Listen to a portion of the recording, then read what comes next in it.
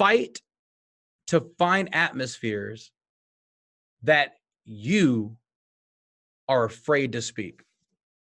You ever been in an atmosphere? Like I've been in rooms with Bishop T.D. Jakes. Welcome back to Young Smart Money with me, your host, Apple Kreider. Today we're sitting down with Johnny Wimbrey to talk about network marketing, taking risks, and creating change in your life. Okay, Johnny is somebody who I've been watching from afar for a while now. This dude has a crazy story that he's going to get into, but he had a felony charge on his record at a very young age, which went on to impact his entire life. He had some real revelations early on that really showed him the path that he didn't want to be going down. He saw himself going down this path and realized it was not the path that he wanted to go down, and then he made this huge, massive, change, this 180-degree turn, and ended up in network marketing. He was able to grow his own business, and then also from then until now, he's actually created over 30 millionaires in the network marketing space. Okay, he took people from literally ground zero to millionaire through teaching them how to be effective network marketers. Now he's also big in the public speaking space as well. This dude's a well-renowned motivational speaker, runs in circles with Les Brown and other amazing people. So I was super stoked to sit down with this guy today, chat it up with him, and get to hear about his experience and how you can begin to go out there and really create change in your life, okay? Whether you are in the network marketing space or not, what we're talking about is universal. And we're also talking a lot about risk, okay? And how you can start to think about risks, because Johnny's methodology or mindset behind how he thinks about risks is very interesting to me, and I think it could be a really useful framework for a lot of you guys out there who are struggling with getting outside of your comfort zone or making real progress, making real strides in the areas that are important to you. So whatever you're trying to make progress in, I think this episode can really bring a lot of value to you. So I'm super stoked to share it with you. So without further ado, wherever y'all are at, if you're at the gym, if you are commuting to work, wherever you are on this amazing day, I want you guys to sit back, relax, plug in, and enjoy this episode of Young Smart Money with Johnny Wimbrey. All right, Johnny. So welcome to Young Smart Money. How are you doing today? I'm incredibly well, man. Thank you so much, Apple, for having me on your show. I'm super excited to talk about Young Smart Money, man. It's an honor to be your guest, brother. It's my pleasure to be speaking with you, man. I've been watching you for a while, and our listeners got to hear a little bit about you in the intro to this episode. But for those of them that aren't super familiar with who Johnny Wimbrey actually is, give us a quick 60-second snapshot of where you're at right now. Absolutely, man. Listen, I'm in Southlake, Texas right now in my studio here at Wimbrey Training Systems. I'm a motivational speaker. I'm an author, a multi-million-dollar producer in the network marketing industry. Have a team of, well over 100,000 customers and members in over 40 countries around the world. So I balance and I juggle the network marketing industry as well as the personal development industry. And I also help individuals find their voice as a public speaker. Les Brown is like a father to me, and he just put me under his wings. And a lot of the things that he has taught me to be a standout speaker, now I'm training speakers as well across the world. Man, I love it. I'm super stoked to dive into that. There's a lot of things there that my audience is extremely interested in. So first thing I want to touch on, though, is where I like to start off all my episodes at, is sort of flashing back in time to your early upbringing. Okay, we have a younger listener base on the podcast. So talk to us about those middle school, high school years for you, okay? What did that time period look like? I know there's a lot of stuff going on in your life, especially in that time period. So give our listeners a bit of a feel for what that was like. Absolutely. First off, listen, if you're listening to this, this particular question that Apple just asked me, I really want you to slow down. Because I know the audience that you populate more so, those young, hungry individuals, and you're asking about middle school and high school.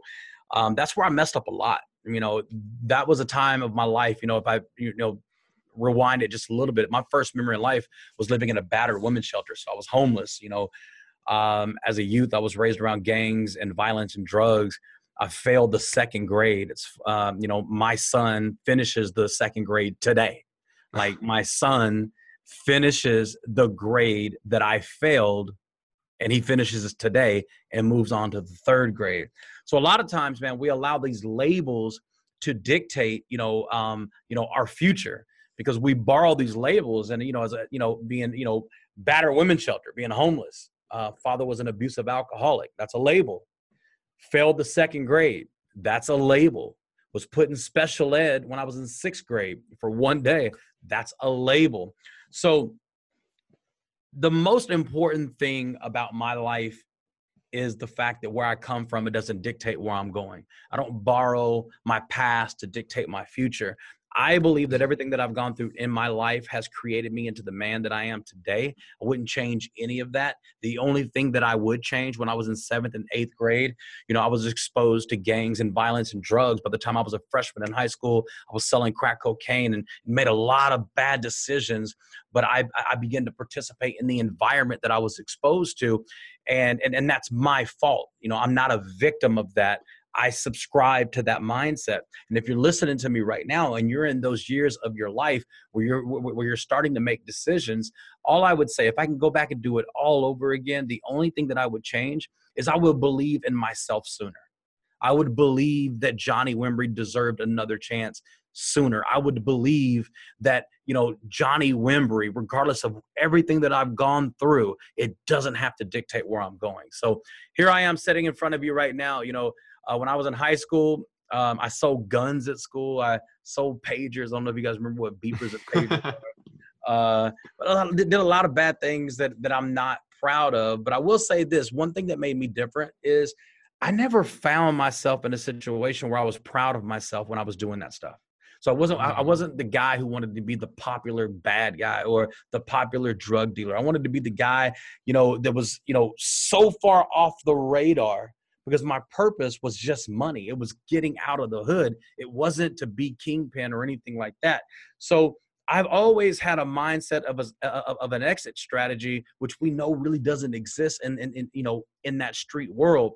But one thing that I did master is the art of taking risk. And Apple, the number one reason that people aren't, successful in life is because they're afraid to take risk. Well, my life was a risk. I was walking, talking risk. Every time I walked out of the house, my life was in danger. My freedom was in danger. So taking a risk is something that I mastered long before I became a true entrepreneur, which really is the foundation of my success today. Oh, that's huge, man. That's huge. And your story is extremely, extremely impactful. Talk to us a little bit more about risk. Like, talk to the young listener now who isn't taking risks in their lives for whatever reason. Maybe they just don't want to get outside their comfort zone. They're in this rut and they feel pretty confident just doing what they're doing. Talk to them about how they can begin to implement like risk taking. Well, 100%, man. Listen, there was a study that I read. Maybe I was 22 years old. I'm 44 today, so I was 22 years ago. Shout out Emmett Smith, 22, my homie. But when I was about 22 years old, I read something that said the number one regret for elderly people on their deathbed. Like, you would think that the number one regret for elderly on their deathbed is, I wish I would have spent more time with my kids, spent more time with my wife. I would have done this. I would have traveled more. Yeah. That is not the number one regret. The number one regret for elderly people on their deathbed, and you got to understand, they're on their deathbed. They're not going home. Like, they have no reason to lie. They have no reason to exaggerate. They have no reason to fabricate.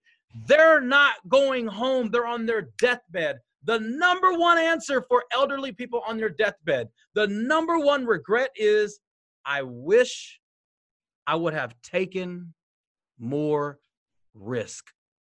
Now, if you're a young person and you're listening to this, you don't have to be incredibly, smart with books to understand what I'm about to say. This is super simple.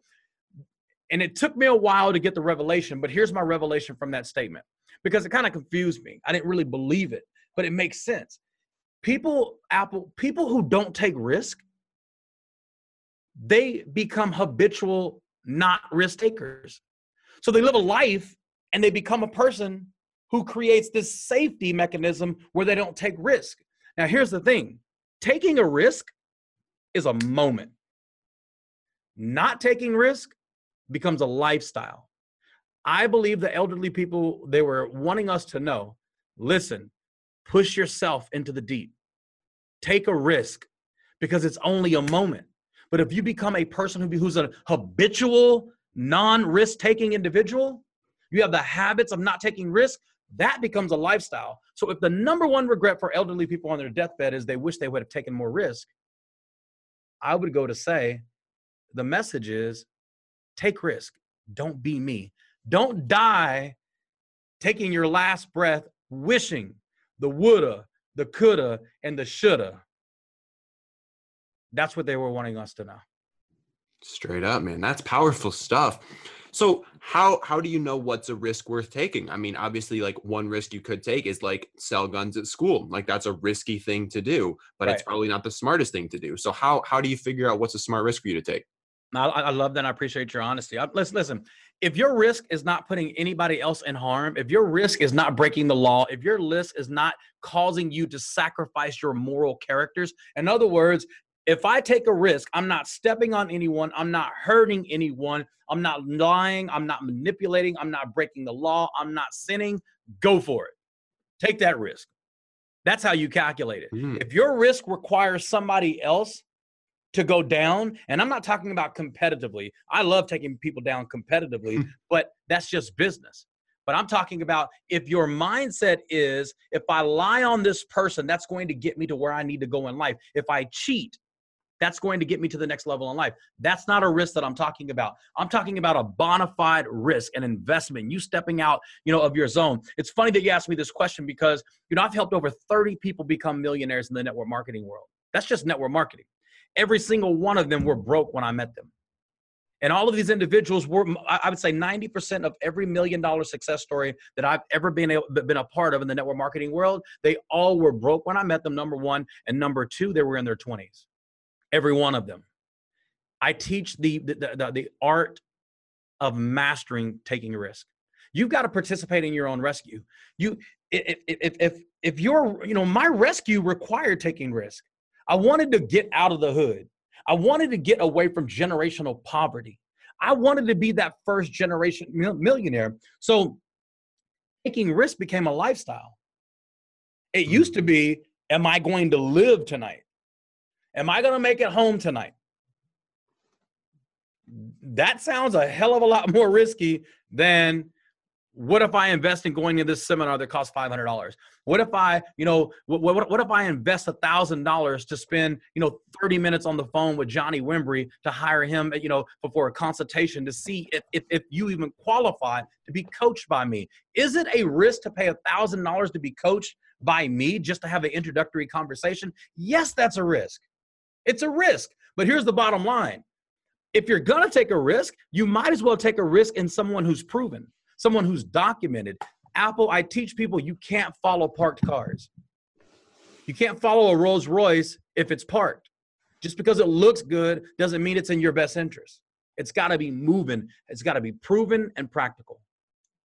100%, man. So how, because a risk is a moment, like you said before, man, a risk is a moment, and it's a moment you make a decision. But before you make that decision, there's this flinch, there's this hesitation that people experience because humans are risk averse. Like we are naturally not programmed to want to take risks. So how have you found ways to get past that? Like how have you found ways to eliminate or reduce or get past that sort of like flinch that people feel when they're thinking about taking a risk? You actually have to learn not to be a risk taker because you were born a risk taker. Like we're all born risk takers. Think about your first race in life. Your first race in life was a risk. There are 100 million sperm cells racing for the exact same job. And that job was life. 100%, you are going to die or you're going to live. So you're the first inkling of your natural makeup was a risk. But there were 100 million other sperm cells that wanted your job, but you made it. That's number one. Number two is learning how to crawl is taking risk. Learning how to stand up as a child. You don't have kids. I do. I have 3 kids. So all 3 of my kids started this process of pushing themselves up on the couch, pulling themselves up on the coffee table, pulling themselves up on my leg to grab themselves, to plant their 2 feet, only to the point when they start shaking out of control and they fall to the ground. Getting back up from that is a risk.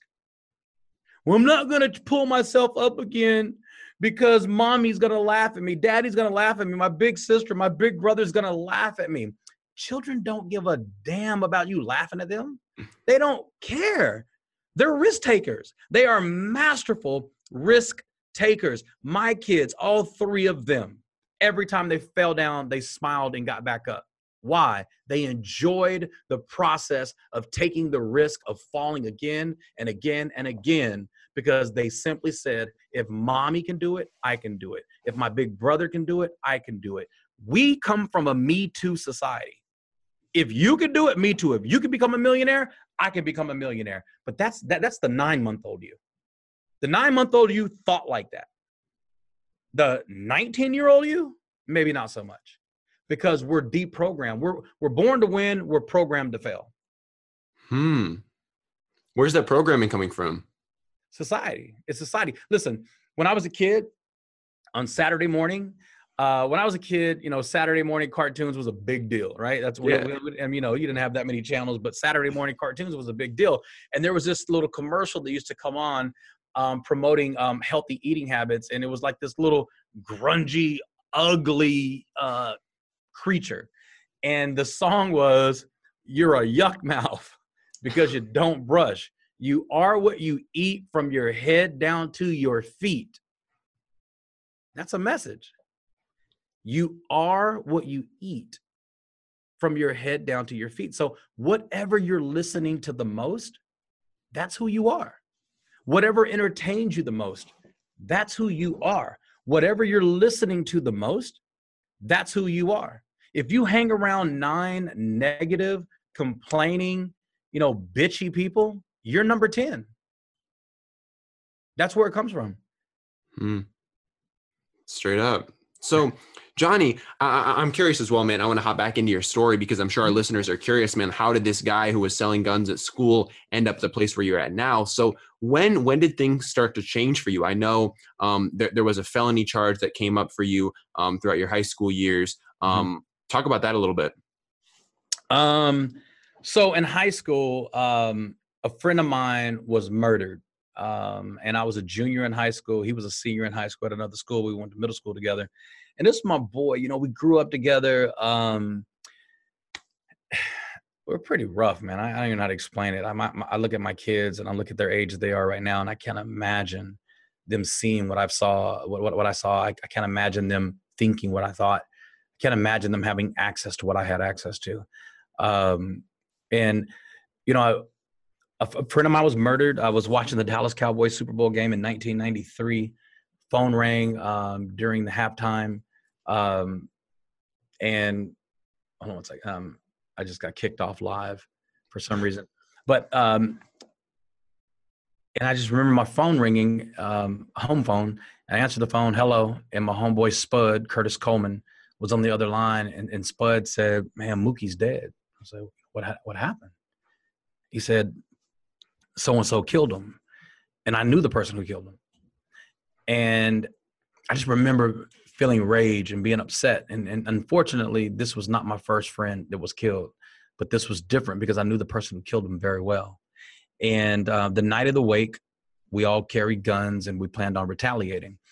And me and my boys, at the wake, we were invited to be with the family because I guess maybe it was kind of like a little setup type situation for counseling. And the mother of my homeboy stood before her son's casket and she said, "I forgive the young man who killed my son." And I'm 18 years old. I just turned 18. Remember, I failed the second grade, so I'm a year behind.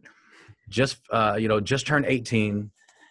And I had the most mature moment of my life. And here's the key, man.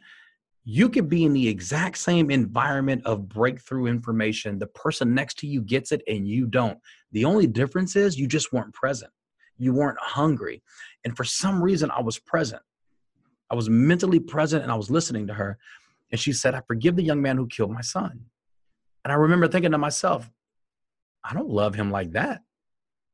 I mean, if the mother had already found forgiveness, who am I to go get revenge? And I remember having that moment and it changed everything for me. I walked up that night, I gave my gun to a preacher and I said, "I don't want to live like this anymore." And that was just a major turning point in my life. And the very next day at the funeral, there was a girl sitting like 3 or 4 seats down from me. And I looked at her, I'm like, I don't know who she is, but she's hot. And her name was Crystal. Crystal today is my wife for 21 years. That was February the 6th, 1993. We got married in 98.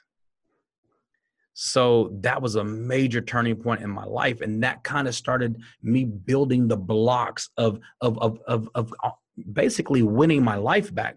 And here's the thing. I wasn't a victim. A victim would say, you know, the man is trying to hold me down. Society's trying to, hold me down and hold me back. That's what a victim would say.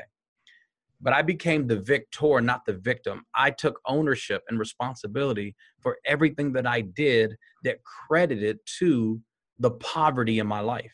Now, there are things that I can't control. It's not my fault I lived in a battered women's shelter. It's not my fault that I was, I raised around gangs and violence and drugs. It wasn't my fault I failed the second grade. I didn't have a normal life. What is my fault is I chose to not consult my past to determine my future. So a huge pivotal point in my life was forgiving myself and refusing to have the conversation of the past with myself again. How would you advise a younger listener to experience something similar to that? Like, what have you found to be effective ways to get to that point of forgiveness of yourself? Looking in the mirror and having a conversation with you. And I heard Tony Robbins say this before. And I remember, I was maybe like 22 years old, still this, I was kind of like the Fresh Prince of Bel-Air kid. I was that, class clown, teachers loved me, kids loved me, got in trouble, but not really real trouble because I would be able to talk my way out of it. But I heard Tony Robbins say, look in the mirror and tell yourself you love yourself. And I'm like, I ain't doing that. That's some bull. I'd never heard anybody say something like that before in their life. What you mean, look at yourself and tell you what? And I remember I was brushing my teeth and I jokingly looked in the mirror and said, Johnny, I love you. And I lost it. I literally lost it crying. I couldn't compose myself. I never told myself I love you. I thought that would be arrogant. And that was a huge moment for me because I can never make it about anybody else if I don't know how to make it about me first. How can you help complete someone else when you're incomplete? So I had this season, I talk about this in my book, From the Hood to Doing Good. I'm trying to see if I have one in here. I don't. I talk about this in my book called From the Hood to Doing Good. You have to have a season in your life of separation. And that season of separation is about building you. I got away from certain things so I can build me. So if you're listening to this right now, is learn to love you. Love to learn you from the inside out. Not, hey, if I buy clothes, people are going to love me. I don't love the way I look more than I love myself. That's big, man. And one thing that I found recently is like spending time to literally just be with yourself is hugely impactful, but it's tough, man. Like when I was just starting to like actually spend time with myself, like it's difficult. So do you have any thoughts or wisdom that you could share with a younger person who has not invested time into just being with themselves and learning from themselves and embracing who they are? Listen, whatever you invest in the most is going to win. Whatever you invest in the most is ultimately going to win. So if you're investing into music more than you're investing into you, whatever you're listening to is going to win. And you got to ask yourself, who do you want to win? And if the answer is not you, why? What happened in your life where you unsubscribed to the possibility of winning? Because you were born to win. You won your first race in life, 100 million sperm cells, and little bitty old you made it to the other side. As a matter of fact, you didn't just win. It was, now you got to understand, this is total annihilation. Like there were no survivors after you. So I'm talking to winners who are listening to me right now. The question is, what happened? What happened that caused you to disassociate and unsubscribe from what you were born to be and do? And that's win. So the conversation is from you to you. If you don't give yourself permission to win, you will never win. If you don't grant yourself permission to increase, you're never going to increase. You may increase in your knowledge of the latest lyrics of a rap song, or you increase your knowledge and the latest possibilities in gaming so you can win. That's fun. That's great. That's a hobby. People get confused with hobby and life. When you make your hobby your life, that's devaluing yourself. My life is everything that's going to outlive me. And it's my job. It's Johnny Wimbrey's job to make a decree of what's going to be here when I'm gone. So as a young man, I have never, ever lived above my means, ever. The house that I live in a multi-million-dollar community now, but I could live in a hell of a lot better home than I live in right now. I have never lived at my means because I am focused on generational wealth. Man, when you find your why, your WHY, the reason and the purpose and the passion of why you want to be successful at anything, trust me, you're going to get it because that why is bigger than you. When did you find your why? My why, even before I had kids, I wanted my children's first memory of life to not be connected to destruction. My first memory in life was living in a battered women's shelter. So it's amazing of how I use that why to be the foundation of my success. And the foundation of my success is this. I just don't want my children's earliest memory in life to be destruction like mine. And that was a step. And then another step. Then I went to, I don't want my kids to ever know what it feels like to not have electricity. I don't want my kids to ever know what it's like to not have hot water. I don't want my kids, and this is before I had kids. Yeah.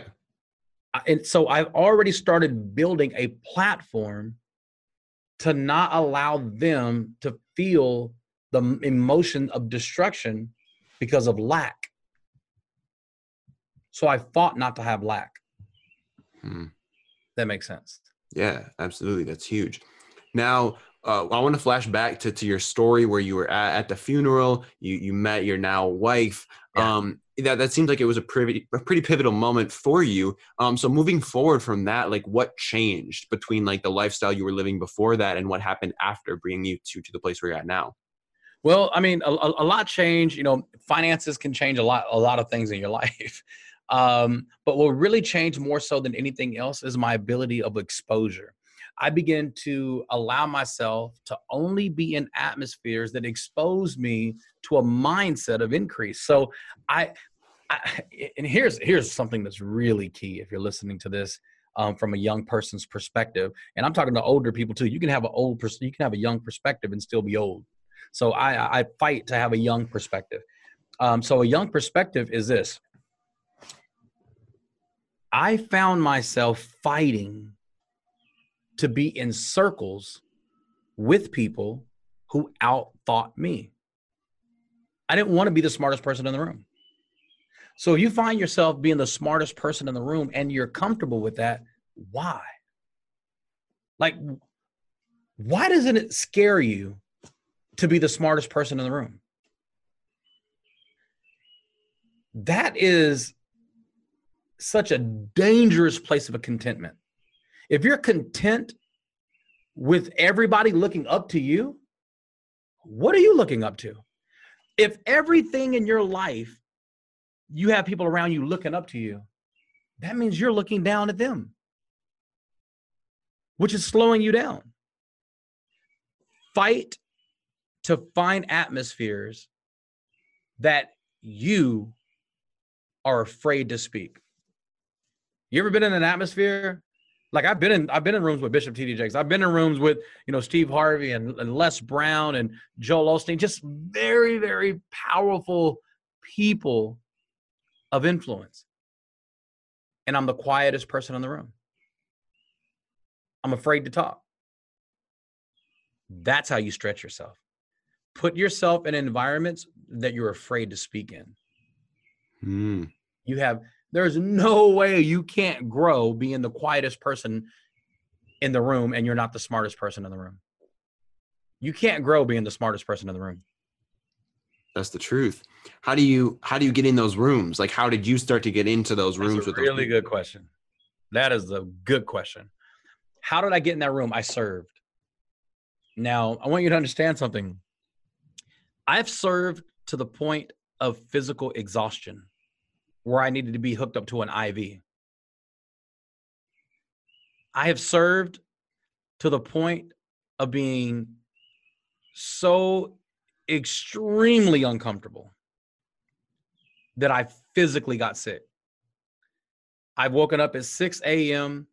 picking up high profile people from the airport, not allowed to speak. I'm just there to drive.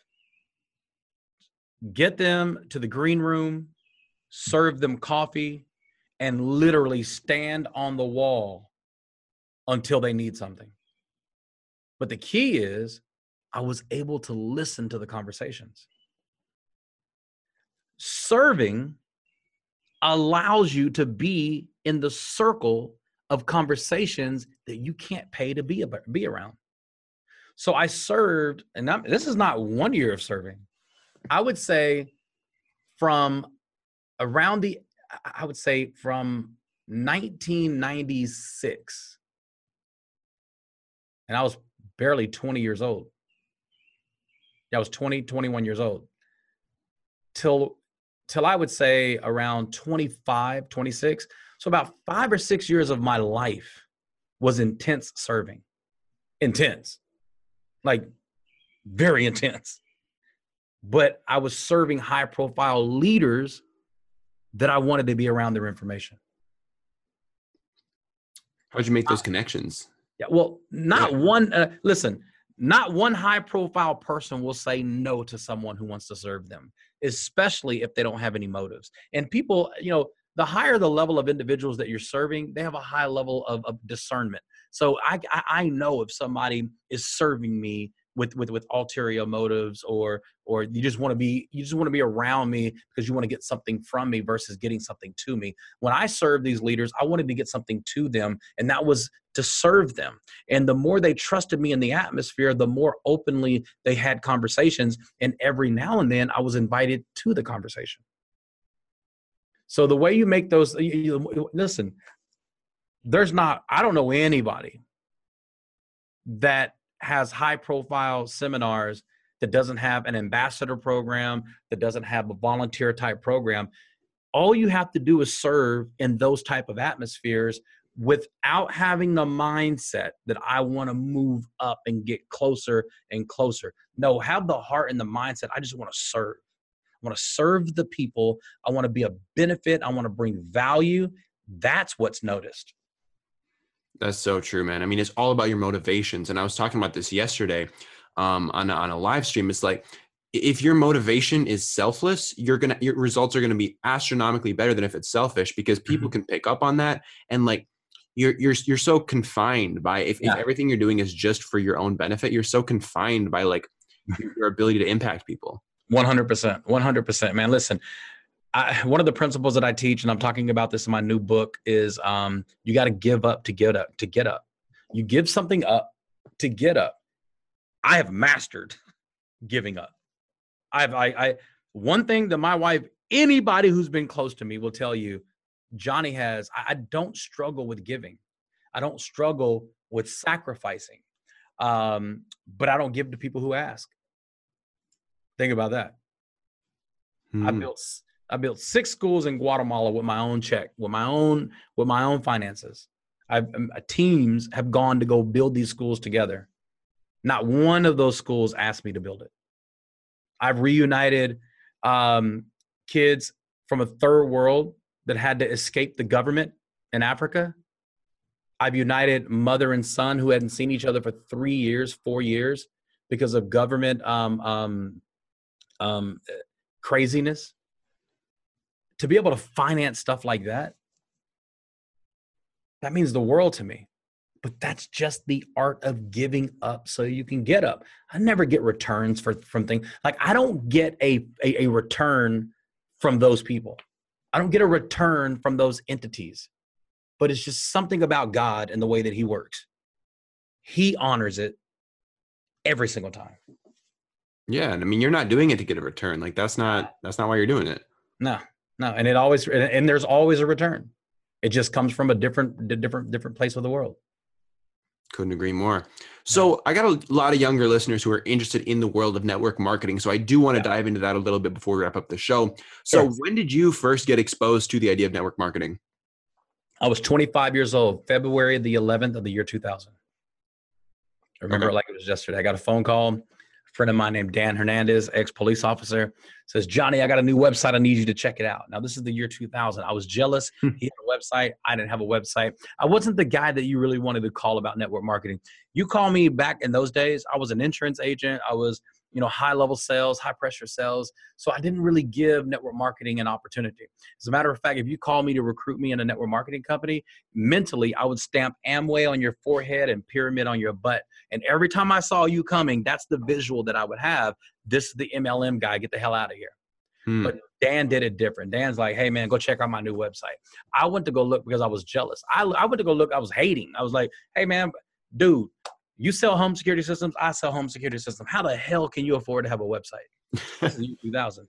So he just got me to go look at a presentation. And that day I joined the industry. I hit the top of the comp plan very quick. As a matter of fact, I made over $100,000 my first 90 days in the network marketing industry. I've never met one person ever that's ever done that. Now, I know people who make $100,000 in 1 week in network marketing, but none of them in their first network marketing company in their first 90 days in the industry.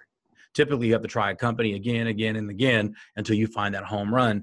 My first network marketing company, in terms of finances, was a home run. In terms of company, it was a zero. That company went out of business within 10 months, but it was too late. I already tasted the Kool-Aid. I already got a fever. I already had that flavor and that taste in my mouth. And all I had to do was find a good company and find a home. So, I love home-based businesses. I love network marketing. Network marketing comes with the good, the bad, and the ugly, just like every other industry does. You've got to find something that you're passionate about. If you're only passionate about the compensation planning in your company, that's going to die. No one can just stay emotionally excited about a compensation plan. You've got to be emotionally excited about the service and or product that company has to offer. If you're only in love with the compensation plan, it drives me nuts. I would consider myself an expert in the network marketing industry. I think anybody who's made $1 million a year for over 10 years doing the exact same thing, they're an expert at what they do, right? I would agree. I would consider myself an expert in the network marketing industry.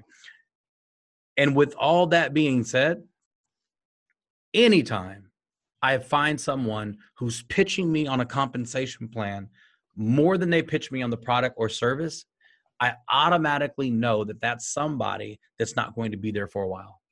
That person's lifespan is very short.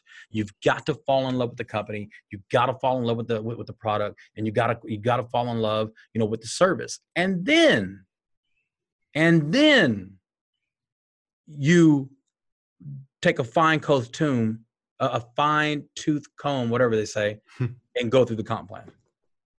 Make the comp plan like number 3. Not your number 1 choice. So clearly those results were remarkable. And the fact that you haven't come across anyone else who's done the same thing is really impressive given all the people in the industry that you know. So what set you apart? Like what were the characteristics, the attributes, the actions that set you apart from everyone else and that gave you the opportunity to have that early success? When you're 3 months behind on your house and about 3 or 4 months behind on your cars, that's all the motivation I needed. My back was against the wall. The same guy that never would have listened to network marketing was broke. And my wife didn't work. I told her she would never have to work. That was my responsibility as a man to always give her that option, and she exercised that option. So I find myself in a situation where I'm about to lose my home. I got a brand new home that I just built at 22 years old. Nobody in my family's ever had a brand new home. And the fear of poverty, like I ate slept, and breathed that opportunity for about 9 months. And I was debt free I was about $50,000 in debt and credit cards at the age of 25. That's not including my home. It's not including my cars. And, you know, I didn't know how I was going to pay I didn't know how I was going to pay my bills. And that motivated me.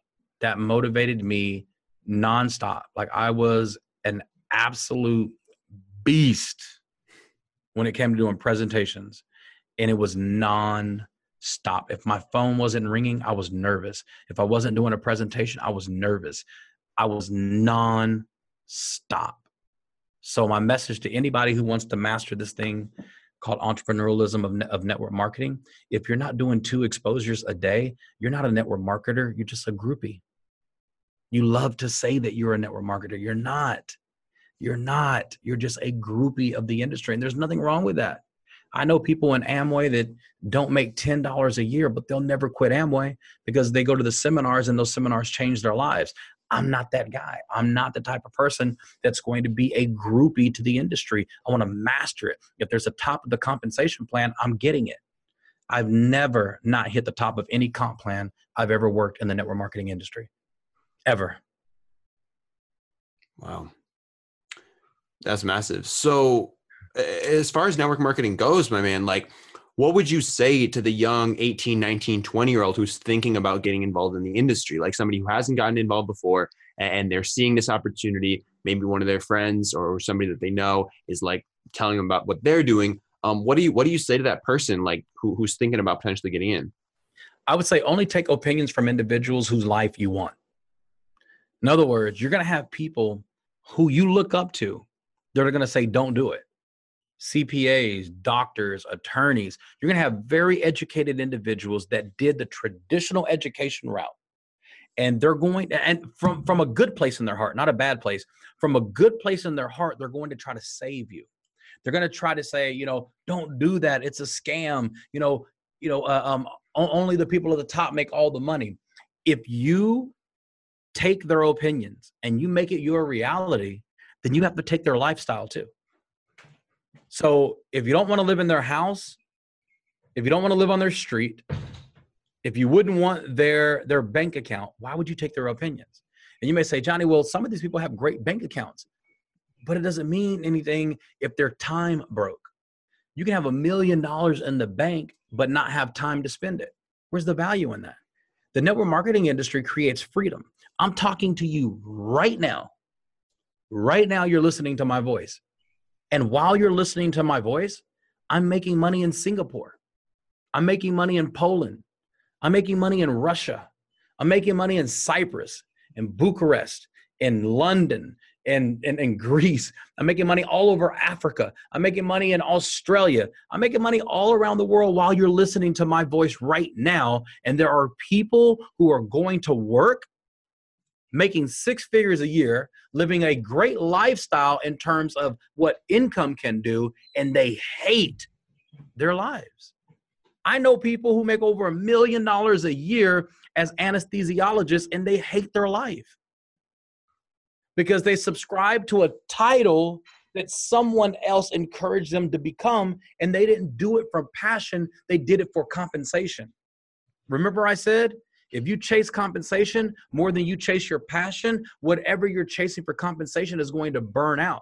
And if you understand it's going to, and there's nothing wrong with that if you play it to your advantage. I'm cool with playing the game for 72 months so I can own my life. So if I have to be faithful at my job, faithful, as an employee, I'm faithful because I have an exit strategy. The only reason you would go to work pissed off and hating your life is because you don't have an exit strategy. There's not one person who's listening to me right now that I can't coach you in the next 72 months to create 36 months. I'm sorry. I always say 36 months. Within 36 months, that's 3 years, I can show you how to create an exit strategy from any high level profile job that you have and replace the income and double it. There's not one person I can't show that strategy to in 36 months.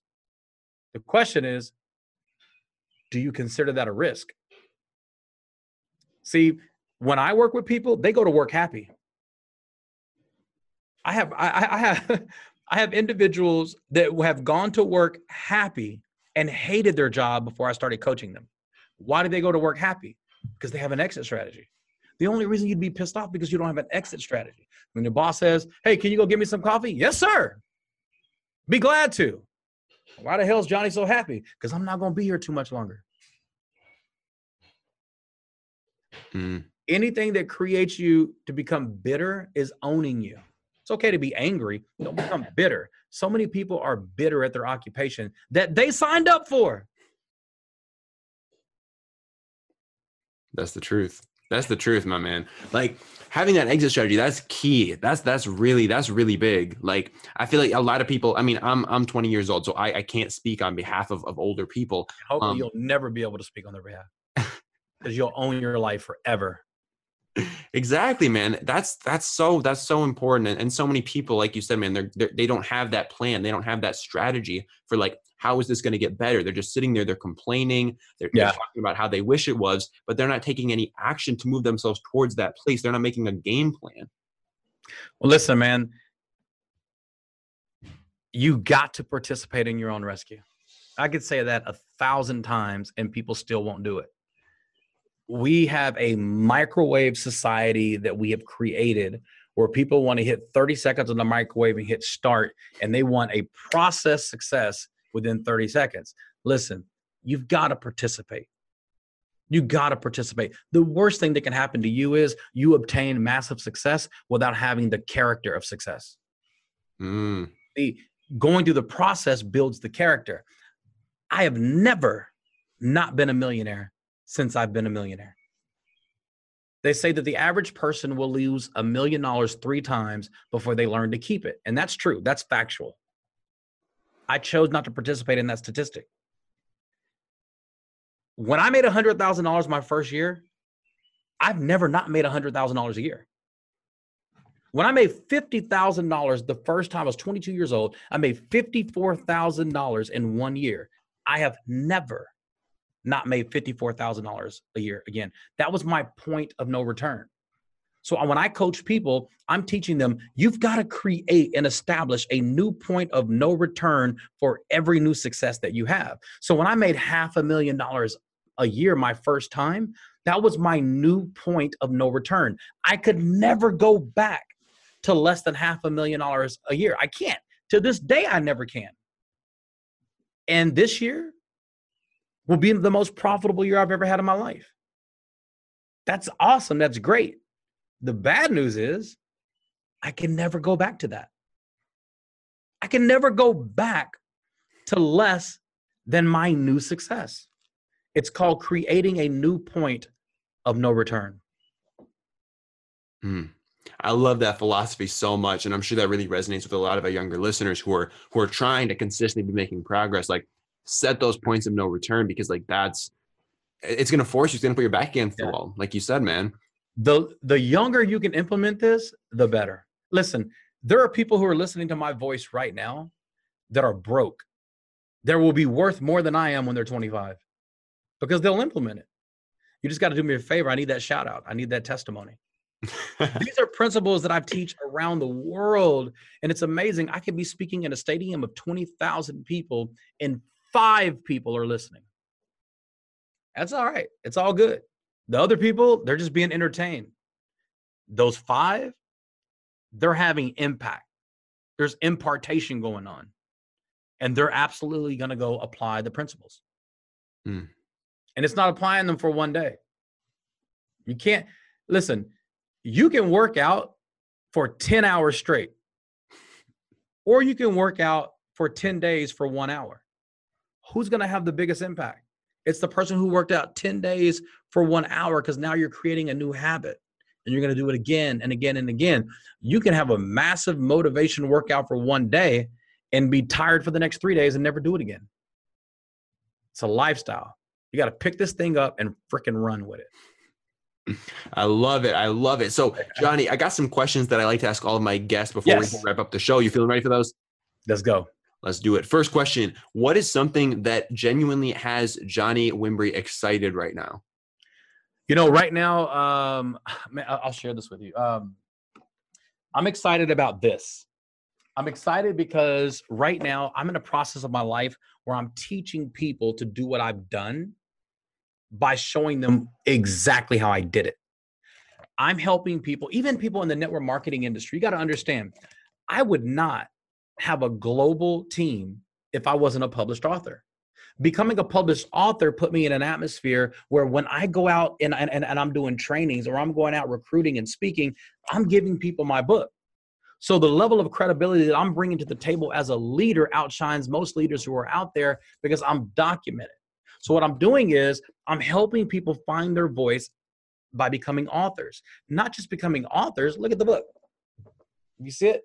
That's Les Brown. That's me, my friend Nick Hallett. That's Carol Cockles on the cover of this book. This is actually her book. This book belongs to Carol. It's not my book. It's her book. So she is in this book. And what happens is she is now a co-star author in one of my books, myself, Les Brown. So when she walks in the room, she could say, I co-authored a book with Les Brown. I co-authored a book with Johnny Wimbrey. I co-authored a book with Nick Hallett and 18 other people around the world. But it's her book. Her name is on the book, featuring Carol. On the side of the book, featuring Carol. You go to Amazon.com, they order her book, not mine. My company produces it, but it's her book. So for the fraction of a cost of becoming a brand new author, becoming a published author could cost you $20,000 to $30,000, sometimes even a lot more than that, because you lose a lot learning, especially writing your first book. So I help people become published authors. I help people become, professional speakers. So everything that I'm doing right now is fitting the circle of building the biggest and baddest voices that the planet, Zig Ziglar, he's gone. Jim Rohn is gone. Dennis Waitley, Les Brown, these guys, it's their turn to pass the baton to us. So I'm in position to build and create and nurture the next greatest speakers, the next greatest authors on the planet. And many of them will come from the network marketing world, just like Zig Ziglar did, just like Jim Rohn did, just like most of us has. So I'm helping people. If you're serious, you're listening to me right now, you want to become a published author for a fraction of the cost of what it would do, it would cost you to do it by yourself. And not only are you becoming a published author with me, you get to leverage my audience. I get to leverage your audience. You get to leverage Les Brown's audience. Like, how much would that cost you to be able to leverage millions of people around the world who never even would have known you existed? And the only reason they know you exist because you're a published author with me. Your audience, they probably don't know I exist. But the only reason they're going to know I exist because I'm in your book. We're borrowing each other's credibility. We're leveling up and just basically throwing each other's names to the world. So if you truly want to be a published author, go to costarauthor.com right now. I'm doing interviews in my office today. We're looking for authors right now to finish a new book that we're working on. Go to costarauthor.com. costarauthor.com. Right now, we're looking for people that we can help take their voice to the world. That's what I'm excited about. Sorry for the long answer. No worries, man. That's an exciting mission. Yeah, you're jazzed up, dude. You're fired, man. I love it. So next thing I'm curious about, do you have any habits, Johnny, that have served you particularly well, either in your business or your lifestyle? Mm-hmm. I have a habit of surrounding myself around the thinking that outthinks me. And that may sound crazy. Like, I make it a habit to surround myself around the thinking that outthinks me. Why? That stretches me. I have a habit of being stretched. I have a habit of getting out of my comfort zone. That is a habit for me. Being comfortable makes me uncomfortable. I love that so much. I love that, man. Thank you, brother. So, Johnny, is there any content? I know you're producing a lot of content across social media, these books that you're writing, man. Is there any content that you're consuming, whether that's books, audiobooks, podcasts, YouTube channels? Man, every day I work out, I'm listening to YouTube. Right now, Bishop T.D. Jakes, his voice is just perfect for me, especially under the umbrella of leadership. I love listening and re-listening to Bishop Jakes teach on leadership. Jim Rohn, always got him on, quick play. Tony Robbins, depending on what kind of mood I'm in, Tony kind of gets me off my ass in a different way than most people can. Les Brown, I got direct access. If I wanted to call Les right now, I could call Les. Less is kind of like that resounding voice that's in my head. When I feel like I'm out of balance, he always gets me back into balance. You know, I'm just constantly consuming Dr. Miles Monroe, the late great Dr. Miles Monroe. You got to look him up. And you know, some of his stuff may be a little bit antiquated in terms of the time period that he lived in the cultural. You know, he's from the Bahamas, so culturally it may turn some people off. He's very man-centric, but he's, you know, it's quality. It's super quality leadership stuff that he's teaching. And I'm really digging Miles Monroe right now, probably more so than when he was alive. Dude is just like, he'll shake the foundation of your soul if you listen to it the right way. Fascinating, man. I'll have to look into him. Yeah, you got to check him out. One thing I'm also super curious about as well is the things that the guests that I have on the show do that they choose not to scale. And what I mean by that is, quick example, like every single day I'll pull out my phone, I'll hop on Instagram and I'll shoot like 5 to 10 video DMs to just new followers on the day. And basically be like, hey, Johnny, how's it going? Thank you so much for the follow. Let me know if there's any way that I can add value to anything that you're doing. Have a wonderful day. Something super simple like that. I don't bring any of my VAs on to just like send those out all day for me, because that's not the point. The point is to like start a conversation. That's why I'm on social media in the first place. So is there anything in your business, in any of the things that you do, that you choose not to scale and to keep that personal, like Johnny Wimbrey touch? You know, I know what I'm good at and I know what I'm not good at. As a matter of fact, what I'm really, really good at is a very small portion of my life versus what I'm not good at, which means, you know, my gift, if this hand was my entire life, my gift would probably be like the tip of my finger. And all these other areas, I'm just not good at. And I'm okay with that. It has worked for me. What I don't do is I don't get out of position to go be good at all these things. I've mastered what I'm good at. The worst thing you could do is get out of position of your gift to go work on your weaknesses. I manage my weaknesses. I master my strengths. I like that a lot. Johnny, man, you've been dropping so much value on our listeners. I'm extremely grateful for that. Where can they go if they want to follow up with you, learn more about what you're doing right now, and just connect with you further?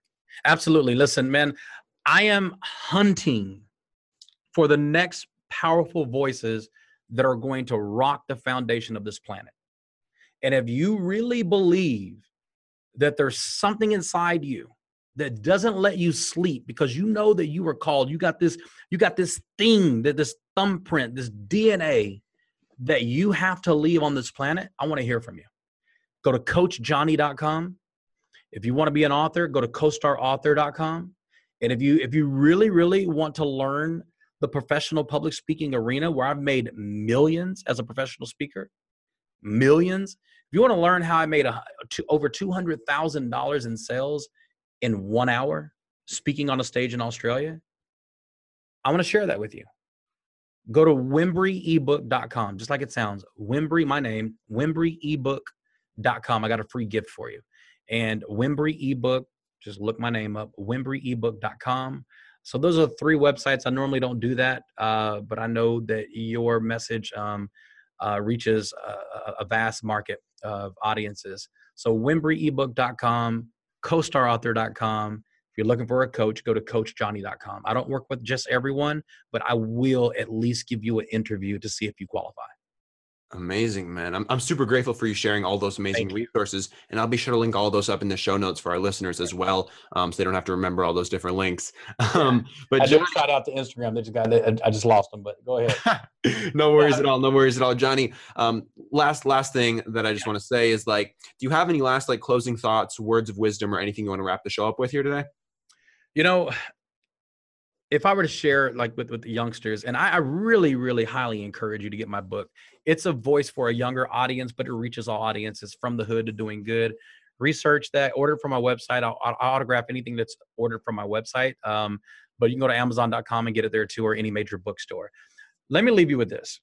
In every decision that you make in life, you are going to be entertaining a friend or a foe. In my book, I define this super simple.